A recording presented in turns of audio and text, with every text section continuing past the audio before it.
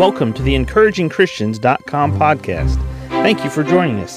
Get ready for today's encouraging truth from God's Word.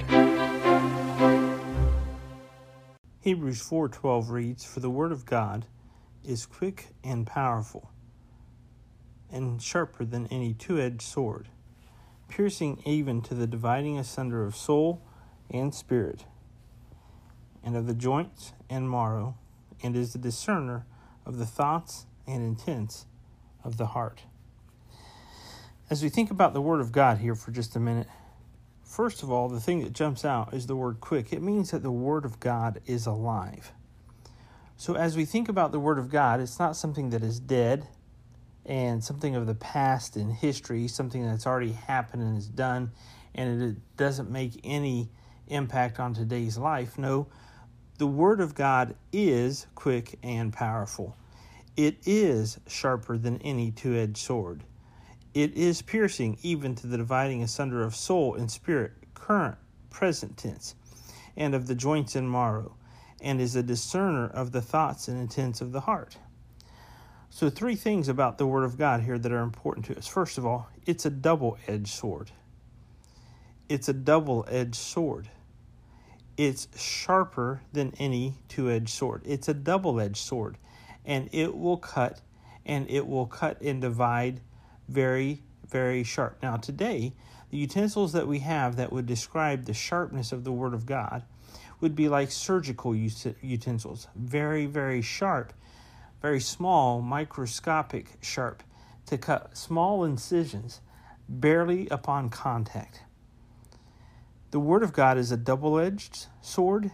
It divides the soul and the spirit, and it discerns thoughts and intents. Again, we see the Word of God here, and God saying, "I am the discerner. My Word is the discerner." It can divide even the motive, the thoughts, the intents of the heart, as well as the emotions, the strong-willedness of the human being, the part of the soul, the emotions, the will, and the thinking process, the choices. The Word of God is alive. The Word of God acts as a double-edged sword. It divides the soul and the spirit. It discerns thoughts and intents.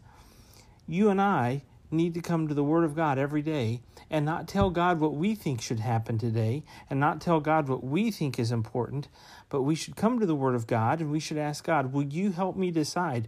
Will you help me discern? Will you help me divide what's flesh and what's carnal and what's spirit and what's your will today? I want to perform your will today, God. I want to think your thoughts. I want to have attitudes that reflect you today.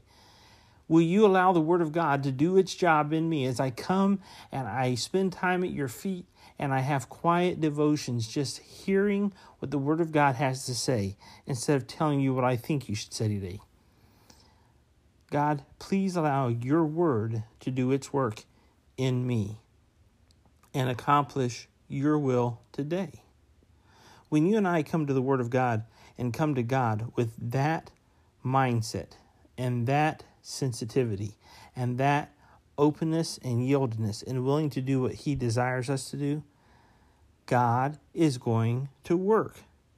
God is going to bless.